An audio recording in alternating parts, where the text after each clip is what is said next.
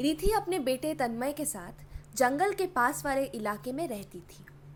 एक दोपहर तन्मय और रिथि को टमाटर सूप पीने का बहुत मन करने लगा।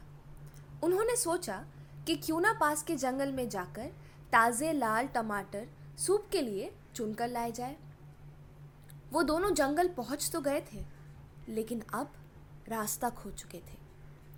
अनेक कोशिशों के बावजूद उन्हें सही रास्ता याद नहीं आया। रिथि थक कर बोली, अब हम क्या करेंगे? घर कैसे पहुंचेंगे? वो पेड़ के नीचे बैठे हुए तन्मय के पास जाकर बैठ गई।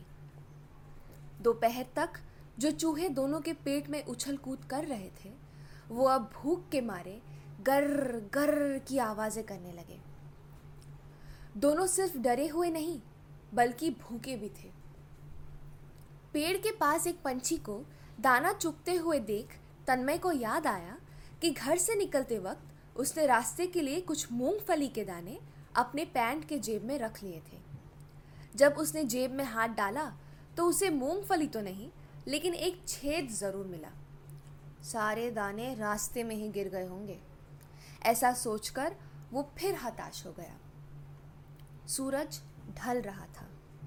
जो किरणें जमीन पर पड़ रही थी, अब पेड़ों के तनों तक पहुंच चुके थे। रिथि जानती थी कि रात का अंधेरा जंगल में और भी घना और डरावना होता है। अगर वो यहाँ से निकल ही ना पाए और अगर कोई जंगली जानवर उन पर हमला कर दे, ये सारी बातें उसे डरा रही थी।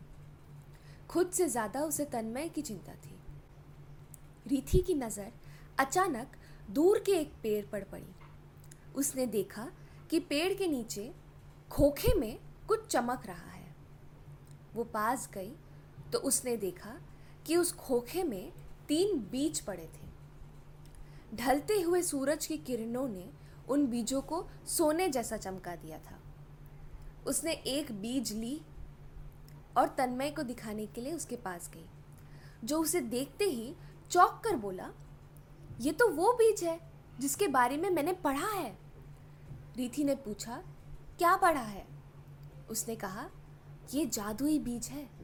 अगर इसे खोलकर किसी जगह तुरंत पहुंचने की इच्छा मांगो तो वो फौरन पूरी हो जाती है। लेकिन क्या तन्मय? रिथि ने पूछा। तन्मय बोला, लेकिन अगर इच्छा पूरी होने पर मांगने वाले ने एक अच्छा काम नहीं किया तो वो फिर उसी जगह पहुंच जाएगा जहां से उसने इच्छा मांगी थी। उन दोनों ने बीज को खोलने की बहुत कोशिश की। रिथि ने तो हार कर कहानियों और फिल्मों में बोले जाने वाले ऊल जुलूल मंत्र भी कह डाले, पर वो बीज खुलने का नाम ही न ले। तन्मय ने अब वो बीज अपने हाथ पर रखा और उसे कई देर तक देखता रहा, मानो जैसे अपनी आंखों की शक्ति से खोलने की कोशिश कर रहा हो। कुछ देर सोचकर वो जादुई मंत्र जैसा कुछ बोलने लगा। हंसकर गाकर बोल रहा हूँ, कब से तुझको खोल रहा हूँ, अब जो सुने ना बिनती मेरी, तुझको यही मैं छोड़ रहा हूँ। झट से वो बीज जादू की तरह बिना हाथ लगाए उसके हाथ से खुलकर जमीन पर गिर गया। रिथि को ऐसा लगा जैसे उस बीज ने तन्मय की बात, जो कि असल में डांट जैसी थी, सुन ली हो। खैर, अब ये तो तय था कि वो घर पहुंच ही जाएंगे। रिथि ने अपने बेटे को गले लगाया और बोली, अब घर चले। दोनों ने ये वादा किया कि घर जाकर 101 पेड़ लगाएंगे और फिर आंखें बंद कर इच्छा मांगी। जब उन दोनों ने आंखें खोली तो वो सही सलामत अपने घर पर थे। अब जाकर उन्हें चैन की सांस आई, लेकिन पेड़ के बेचैन चूहों ने उन्हें याद दिलाया कि वो कितने भूखे हैं। रिथि ने तन्मय से कहा, तुम आराम करो, मैं तुम्हारा मनपसंद टमाटर का सूप बनाती हूँ। ये सुनकर तन्मय जोर से हंस पड़ा और बोला, टमाटर तो जंगल में ही रह गए।